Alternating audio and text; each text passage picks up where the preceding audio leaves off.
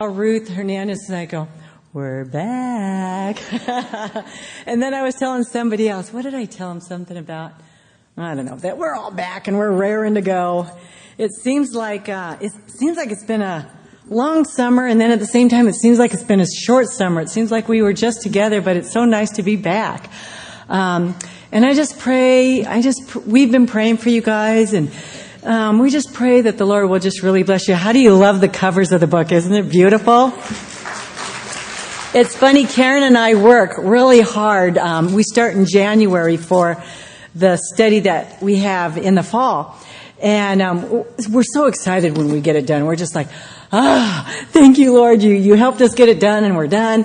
And then the artist comes along, and he puts the cover on it. And I saw it this year, and I just go, I love it. I absolutely love the cover. And I was telling the ladies, it's kind of like when we have our potlucks. You know, you'll go and you'll have a potluck. We'll go to the potluck, and you'll see dishes, and somebody say, this dish is so good. And you look at it, and you just go, really? And you just go, and you don't try it because it looks ugly, right? I mean, I know I'm not the only one. But I told our ladies, it's the same thing with our books. When the Lord just gives us a beautiful cover, it's just, when you're in the bookstore and you're looking at books, if the book looks really ugly or it's really dated, you just, I'm not going to read that. But when it's a cover is beautiful. So I just had to thank our graphic artist over and over and over again because I love the cover. I just thought it turned out beautiful. But that's not why we're here. Let's get study. Let's get into the study. Let's pray. Father, we come before you right now, Lord. And Father, we thank you for your goodness. We thank you for your grace. We thank you for your mercy and your truth. Lord, we thank you for the women that you have placed in your word so that we can learn from these women, that we can just reap all the benefits, whether it's their mistakes, whether it's the way in which they just radiated you, Lord. I just pray, Lord, that we will just grasp all that you want to give to us. And Lord, I just pray that as these ladies are in their discussion groups, Lord, the pearls of wisdom that will come from each of the women if they will just sit and take the time to listen to one another. Lord, what you give to them is precious. It is precious because your Holy Spirit ministers to each one of them. And Lord, as we look at the introduction tonight, Lord, I pray that you would speak to our hearts, that we would understand the depth of your wisdom that you desire to pour out to us, Lord. Father, cause each woman to now sit quietly and hear what you have to say to them. We ask that your Holy Spirit would speak forth and that your Holy Spirit would have free access as myself being just the vessel, that your Holy Spirit would have free access through me as well as the listeners, Lord. We thank you for being present in our life. We thank you that you come and you make your abode in us, Lord. Thank you, Jesus. Amen. So this year, obviously, we're going to be studying lessons learned from the women of the Old Testament. But before we get started, I want to look at, just to give you a little bit understanding of their lifestyle, their customs, and their culture. So let's begin with the women in God's creative plan. And in Genesis chapter 2, verse 20, it says, And Adam gave names to all cattle and the fowl of the air and to every beast of the field. But for Adam, there was not a helpmate for him. And can you imagine Adam? I mean, he was a brilliant man. Can you imagine trying to name every animal on this planet? I mean, I can't even think of the names of our books sometimes. And yet here he is naming each animal. And I can picture him naming the animals and the male and the female, the male and the female, the male giraffe, the female giraffe, the chimpanzees. He's going through all of them. And then there's not a female for him. And he must have understood that and realized that. In Genesis 2, verse 18, And the Lord God said, It is not good that man should be alone. I will make him a helper comparable to him. It tells us in Proverbs 19, verse 14, Houses and riches are an inheritance from fathers, but a prudent wife is from the Lord. And it's interesting how God allowed Adam to realize that he was incomplete as he named the different animals and saw that they had a companion, but he didn't. Look what happens in Genesis 2, verses 21 and 22. And the Lord God caused a deep sleep to fall on Adam, and he slept, and he took one of his ribs and closed up the flesh in its place. And the rib which the Lord God had taken from man made he a woman and brought her unto him. Adam immediately recognized an intimate connection with Eve. Listen to his words in Genesis 2, verse 23. And Adam said, "This is now bone of my bone and flesh of my flesh. She shall be called woman." And I love the way my husband said, "Woman." He liked that idea. Because she was taken from man. The woman, being part of man's innermost being, holds an intimate relationship to man. And really, when you think about a husband and wife, it is the closest and most intimate relationship two individuals will share. You have an intimate relationship with your children. You have an intimate relationship with your girlfriends. But it's nothing like the intimate relationship that you share, that a husband and wife share with one another. One commentator stated, the rib being symbolic, taken from the place nearest to Adam's heart, indicating the close relationship of a man and a woman. Man and woman were made for each other. Woman is bone of his bone and flesh of his flesh. A woman is the feminine of man. The woman is the counterpart and the helper of man. Listen to Proverbs 31, verses 10 through 12. Who can find a virtuous woman?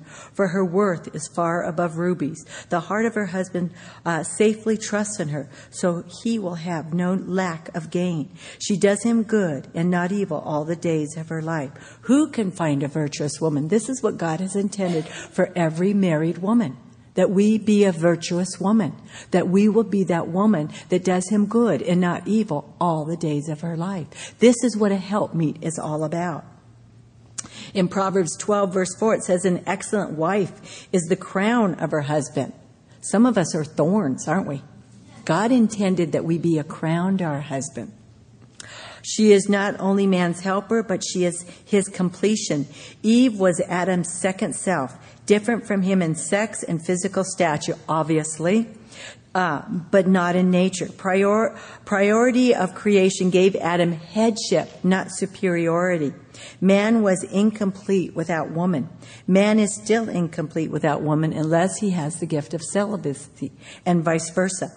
After the creation of woman, look how God ordains a divine institution in Genesis chapter 2, verse 24.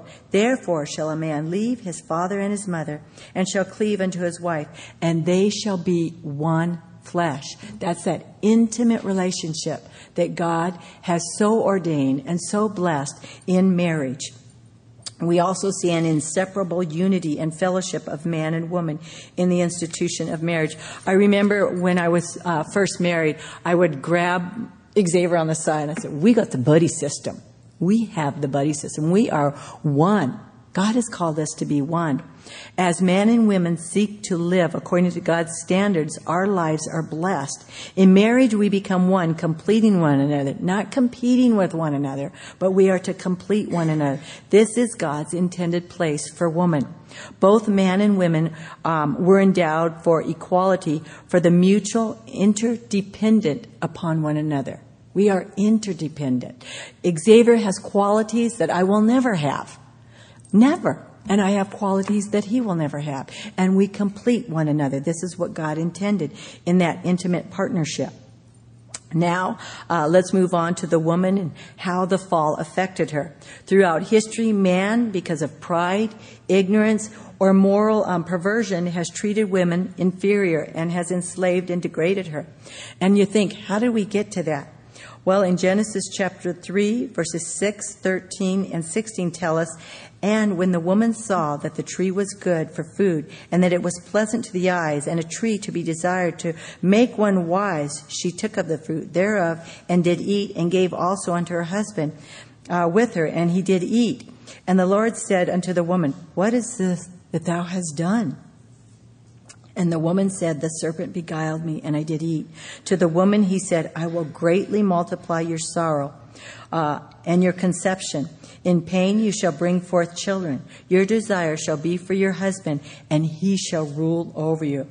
I think when Eve yielded to that first temptation, that first sin, she never could have imagined the far-reaching effect her decision would make on all of mankind. And it literally has. You can never turn back. We can never go back. But the far-reaching effect of what that sin did and what and where it took woman to is just awful when you think about it. Sin, both in the man and the woman, have been universally the cause of the shameful treatment that women are experiencing even today. We will learn Israel never entirely lost the original revelation of what God intended for the woman. Israel held women in high esteem, honor, and affection, but she never again gained that place that God intended for her because of sin, because of the fall. The capacity of the woman with God's people was a position contrast to the heathen nations. Her liberties were greater, her employments more varied and important, her social standing more respectful and commanding. Let me give you a few examples. In Exodus chapter 20, verse 12, it tells us, honor your father and your mother. This commandment required children to honor their mother equally with their father. Another example, Sarah, Abraham's wife, held a position of favor and authority in her husband's household. Rebekah, Isaac's wife, was not less influential than her husband and was evidently the stronger personality. We also learn in Genesis 29, verse 17, Leah was tender-eyed, but Rachel was beautiful and well-favored. Rachel won from Jacob a love that accepted her as an equal in the companionship and counsel of family life. Miriam and Deborah were prophetess and poets. Miriam, after crossing the Red Sea with the children of Israel, it tells us in Exodus 15, verse 20, that Miriam the prophetess, the sister of Aaron, took a timbrel in her hand, and all the women went out after her with timbrels and with dancing. She led the women. Deborah was not only a poet, but also a woman of authority. In Judges chapter 4, verse 8, Barak said unto her, if thou wilt not go with me, then I will go. But if thou wilt not go with me, then I will not go. And what was happening at this time in Israel's history is Sisera, a commander of a mighty force, was coming against them. And Barak told Deborah, if you go, I'll go. But if you don't go, I'm not going to go. We need your commanding influence. What an amazing woman she must have been. In 1 Samuel chapter 2, verses 1 through 10, it speaks how no person in Israel surpassed Hannah, the mother of Samuel, in intelligence, in beauty, in intensity of feeling and expression of religious devotion, and she was a poet as well. 1 Samuel 25 tells of an incredible woman by the name of Abigail, who through her wise counsel prevented a king, or the future king of Israel, King David, from killing innocent people and tarnishing his name. What wise women that she would stand before King David and minister wise counsel to him. 2 Chronicles chapter 34 verses 22 tells us of Huldah, who was sought by kings and high priests for her counsel. 1 Kings chapter 2 verse 19, we see amazing honor shown by King Solomon to his mother Bathsheba. Also in Revelations chapter 2:20 tells of Jezebel, a self-styled prophetess, a woman who obtained power which she used for cruel and merciless wickedness. She murdered, led God's people into idolatry, and her daughter walked in her mother's footsteps, and she became even worse. In Israel, mothers were considered the important and determining factor. Through the scripture, Israel is warned to regard and to listen to the mothers. Proverbs 6 verse 20 says, my son, keep thy father's commandments and forsake not the law of thy mother.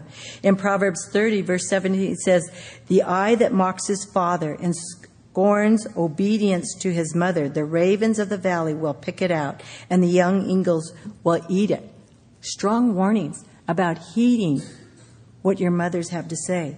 In Exodus chapter 2, verses 1 through 10, Jochebed, the mother of Moses, left such an impression as to safeguard him from the corruption of Pharaoh's Egyptian court. Listen to Moses' words in Hebrews 11, verses 24 through 26.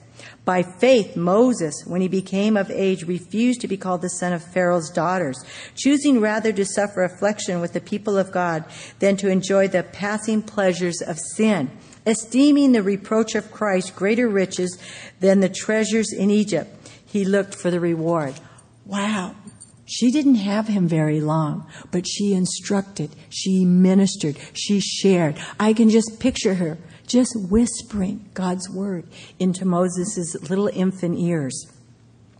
And what was true then is true today. A mother's influence towards her children is powerful. We have no idea how powerful, as mothers that are sitting in this room today, how powerful your influence is to your children.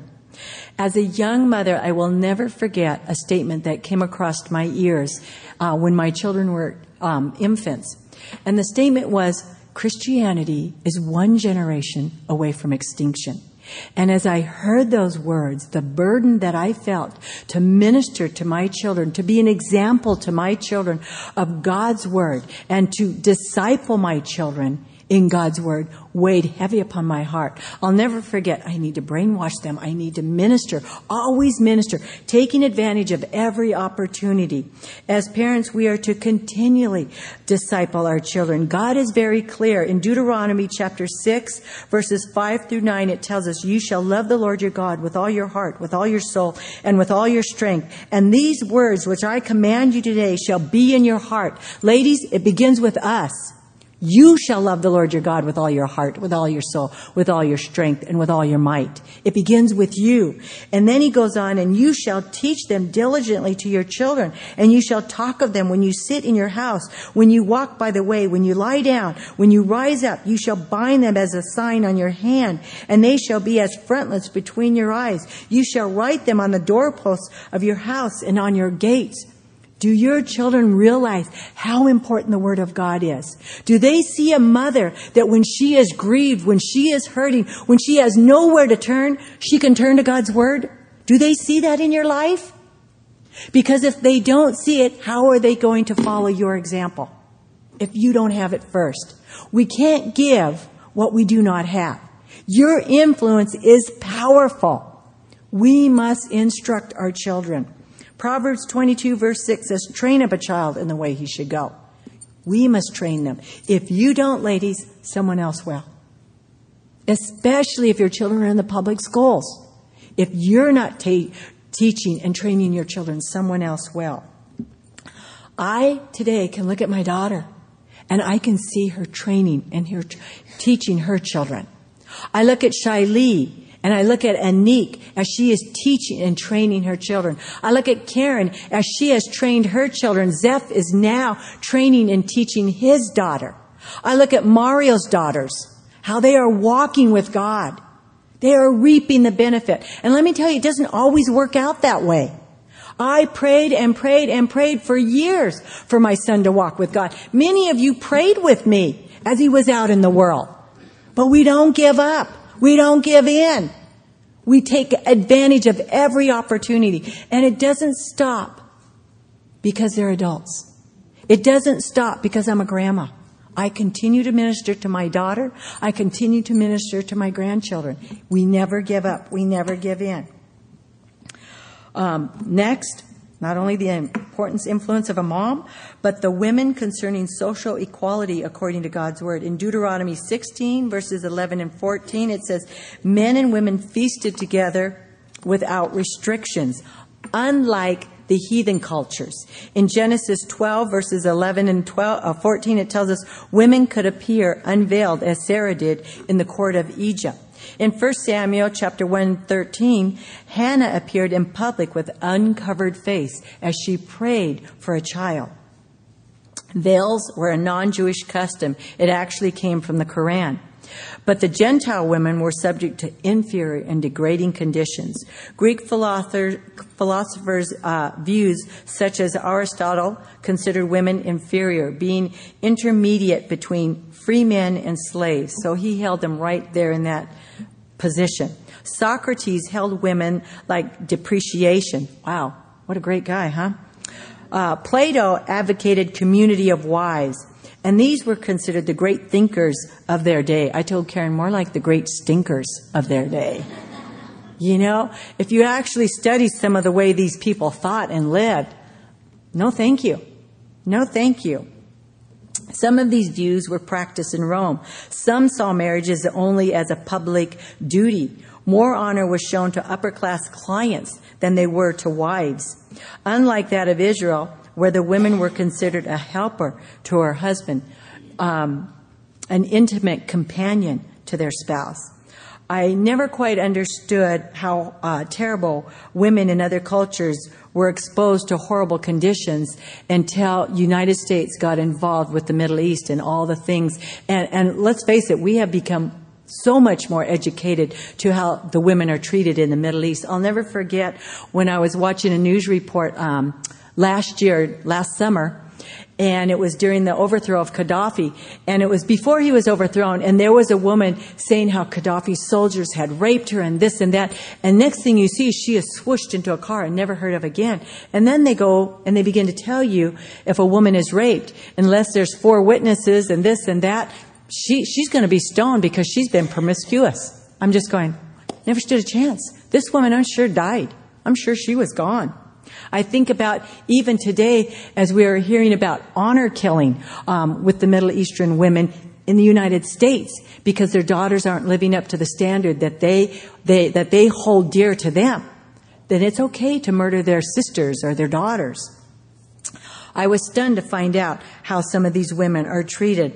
And I thought of the curse when God said, "He shall rule over you." And I think of some of these cultures, they take it to such an extreme that you and I will really never be exposed to that extreme. But for some of these people in the Middle East, it's a way of life. I know that in Iran, it's against the law to wear makeup. Some friends of mine went to England last year. And as they were walking down a street, a Muslim man was walking and his wife was walking behind him. And the wind blew and caught her burqa, and it flew up and you saw her legs. And when he saw that, he turned around and he slapped her so hard. And the people around just gasped because they couldn't believe it. But for her, it was a way of life.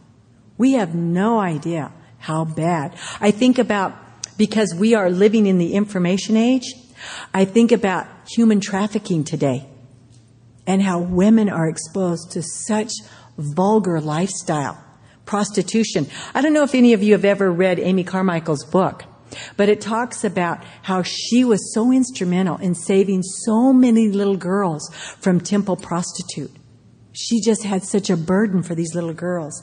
So I'm amazed and I'm appalled at what man can do to a woman. So contrary to God, what God had intended. Next, the woman and marriage laws in the Old Testament. In Genesis chapter 2, verses 18 through 24, it was one husband, one wife. This was the divine ideal for man. In Leviticus 18, verses 6 through 20 tells us the law of Moses protected the sanctity of marriage. In Deuteronomy 17, verse 17, kings were forbidden to multiply in wives. Concubines in Israel was a custom brought in from the Gentiles. In Genesis chapter 2, verse 24, and Deuteronomy 24, verses 1 through 3 tells us divorce was originally intended to protect the sanctity of wedlock. But you know how man turns things around. Man's pretty smart. And next thing you hear, you can divorce for this, you can divorce for that, you can divorce. Well, we've accepted those same rules today. We can divorce for anything. And in Genesis 24, verse 58, women had the freedom in choosing a husband, not known anywhere else in the surrounding nations. Jewish tradition declares that a girl 12 and a half had the right to give herself in marriage. She had the right. She also had the right to choose her husband if she wanted. Do you remember when Abraham's servant came to get Rebekah? And the family said, "Do you want to go? Do you want to go with him?" She wanted to go. It was her choice. Now look at the women concerning inheritance in the Old Testament. In Numbers 27, verses 1 through 8, the Mosaic law was that the father's estate, in case there was no sons, should pass to the daughters. In Numbers 36, there's verses 6 through 9, women were not allowed, however, to alienate the family inheritance by marrying outside their own tribe. Each tribe had to marry within their own tribe. In Numbers 7, verse 63, alien marriages were permissible only when the husband took the wife's family name. And in Genesis 31, verses 14 and 15, unmarried daughters were not provided for in their father's will. It was the responsibility of the eldest son to care for her if she was not married. Regarding a bride's dowry, it was like a payment that the husband would pay to the father for the loss of his daughter. Now, the women in relationship to domestic duties in the Old Testament, Hebrew women administered the affairs of the home with liberty unknown to other surrounding nations. Her duties, more independent, they varied and were honorable. She was not the slave of her husband. Her outdoor occupations were pleasant, healthful, and extensive. In Proverbs 31, verse 16, we learn that the scripture says she considers a field, buys it. From her profits, she plants a vineyard. She contributed to the family income. In Genesis 29:6 and Exodus 29:6, it tells women often tended to the flocks. In Exodus 35, verse 26, and Proverbs 31:19, women spun the wool, made the clothing for the family. And in Proverbs 31, verses 14 and 24, women also contributed to the household income by various duties such as needlework and weaving. In Proverbs 31, verse 20, women contributed to charity. They helped the poor. In Genesis 18, verse 6, women prepared the meals. In Judges 4, verse 18, women had the liberty to invite and receive guests. In 1 Samuel 9:11, it says women drew the water for household use. In Genesis 24, verses 15 through 20, women drew water for guests and even for the guests' animals at times. Now, the women in their dress and ornaments in Old Testament. We get an idea of what the normal dress attire is in Ruth chapter 3, verse 15. The dress of the woman was the modest and simple loose flowing robes, which entailed a mantle, which was a tunic, shawl, and a veil. But many times, as women do, we get kind of carried away. And in Isaiah 3, the prophet reproves the women for prideful and excessive attire. Listen to the items of clothing these women wore. They wore anklets, cauls, which were nets for their hair, pendants, bracelets, mufflers, which were long veils, headgear, ankle chains. These were chains connecting the two ankles together. Sashes, perfumes, which were put in small jars and worn. Perfume boxes, amulets, which were ornaments. Rings, nose jewels. This was an ornament hanging from the forehead and touching the upper part of their nose. Festive robes, mantles. This is an inner tunic and an outer tunic richly ornamented.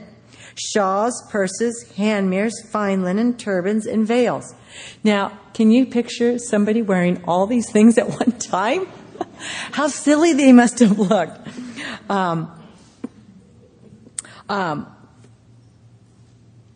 We laugh at their attire, but how many times do we get carried away? We get caught up in our dress at different points in our lives. And don't get me wrong, I love to dress in fashion, but it's not anything that can consume us. Everything in moderation. Isaiah 3, verse 16, the prophet not only rebukes them for their excessive dress, he tells them to get back to the responsibility of taking care of their homes. Now, if you're wearing this attire, is there any way that you can take care of a vineyard? Is there any way that you can feed the camels and water them? Is there any way that you can plant a vineyard? I mean, you can't do any of those things dressed like that. And when I was looking at this, I was reminded of when I was a little girl. There used to be a program called Green Acres on, and it was on every week. And it was about a man who hated the city life, And he wanted to move to the country and live on a farm. I mean, that was his desire. And he was married. I don't know, some of you are very young, you don't remember Eva Gabor, but he was married in the program. He was married to her, and she wore gowns all the time, and she reluctantly agreed to go live in the country on a farm. And they end up moving into the most broken down farmhouse you could ever imagine. And in every episode, there she is in that beautiful gown. Really, really ridiculous. And this is what I thought of when I thought of these women that Isaiah is rebuking. But at this time in Israel's history, this manner of dress was the exception. But don't kid yourself. There are churches today that if you don't come dressed to kill, you've got a problem. You've got a problem. I talked to a young lady who had been attending a church that unless you wore Burberry, Prada, Gucci, or any other designer name that you can think of, if you weren't dressed in this manner, you really weren't accepted. And I thought, how sad. I just thought, this is not what God intended. You know, I think about our retreat that we had last April. And the title of our retreat was Dressed to Kill. But it had nothing to do with fashion. It had everything to do with the armor of God, and that we put it on every single day. If we only took the time to put on that armor, if we only realized how important that armor was. So many times we'll put on this outfit and we'll look in the mirror and, do I look skinny? Does my rear look a little smaller than it should? Do I look taller? You know, and if we'd realize that Satan shoots holes in those beautiful, fashionable outfits, but he can't shoot holes in the armor of God. We need to know what is fashionable, what really works. In Titus 2, verse 10, it says, adorn yourself with the gospel. God is interested in our inward beauty, not our outward beauty. We want to take care of ourselves. Our body is the temple of God. We want to take care of ourselves. But we can't be consumed with it because God is interested with what's going on inside. And lastly, let's look at the woman and her religious devotion and service in the Old Testament. In Numbers chapter 6, verse 2, women as well as men took upon themselves the vow of a Nazirite, which was separating themselves from the Lord for whatever length of time, which consisted of sustaining from strong drink certain foods, no razors on their heads, and they were not permitted to come near a dead body. And a good example of that was John the Baptist. Women were granted theophanies, meaning visible manifestations of God. You'll remember in Genesis 21, Hagar, when she had to leave and she was crossing the desert, she had no water. And she said, God, please don't let me see the death of my son. And she moved him under a tree. And I'm sure she just cried her heart out. And God visited her and told her that her son would live, and he showed her some water that she could give to her son.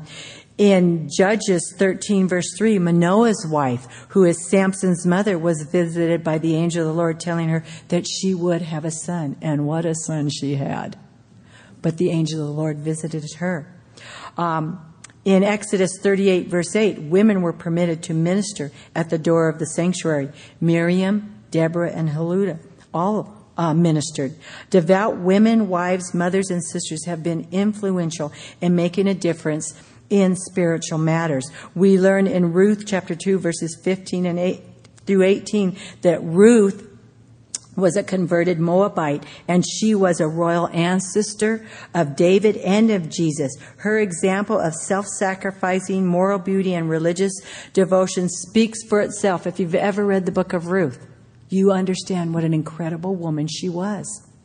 Proverbs 31 is a poem dedicated to King Lemuel's mother, a tribute to her domestic virtues and spiritual qualities. Unfortunately, there were women who were responsible for the decline of religious influence as well. We opened up with that when we saw what Eve did when she yielded to that temptation and the decay that immediately followed after. We learn in 1 Kings 11, verses 5 through 8, the women of heathen nations turned the heart of Solomon from a wise king to do evil in the sight of God. In 1 Kings 16, verses 31 and 32, Baal worship was introduced into Israel by Jezebel. In 2 Chronicles 22, verse 3, Baal worship was introduced into Judah by her daughter. Amazing, amazing responsibility that we have as women and what can happen. God takes spiritual influence very serious. He's very serious about not having his people defiled or seduced. He warned in Exodus chapter 22, verse 18, "You shall not permit a sorcerer to live." And we see, because they did not keep that law, that prior to the death of Saul, he went to a sorcerer and he asked information from her. The decline and overthrow of Judah and of Israel must be attributed in large measure to wicked, worldly, and idolatrous women. God has called the woman to be the counterpart of man, to be a source of encouragement to their devotion to God.